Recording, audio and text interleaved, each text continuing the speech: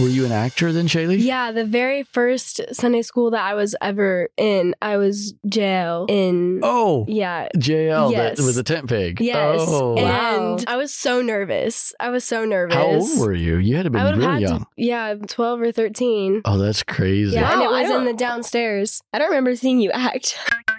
Like, if we're done with the big Bible story and there's 100 characters because it's Joseph and his however many brothers, 11 brothers. Is it 11 brothers? Why did you look at me like that? Cut all that out. Pause. Restart. So if it's like Joseph and his 11 brothers, and I would just have all of them throw their costumes down, like on a pile right in front of the costume room.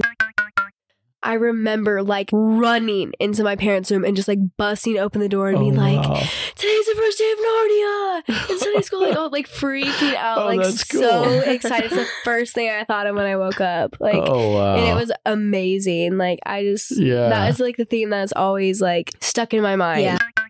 Yeah, it's always funny when like we end a Bible story and everyone's like dead from the battle or whatever, and then all the dead characters suddenly just get up and start walking like, guys, don't look.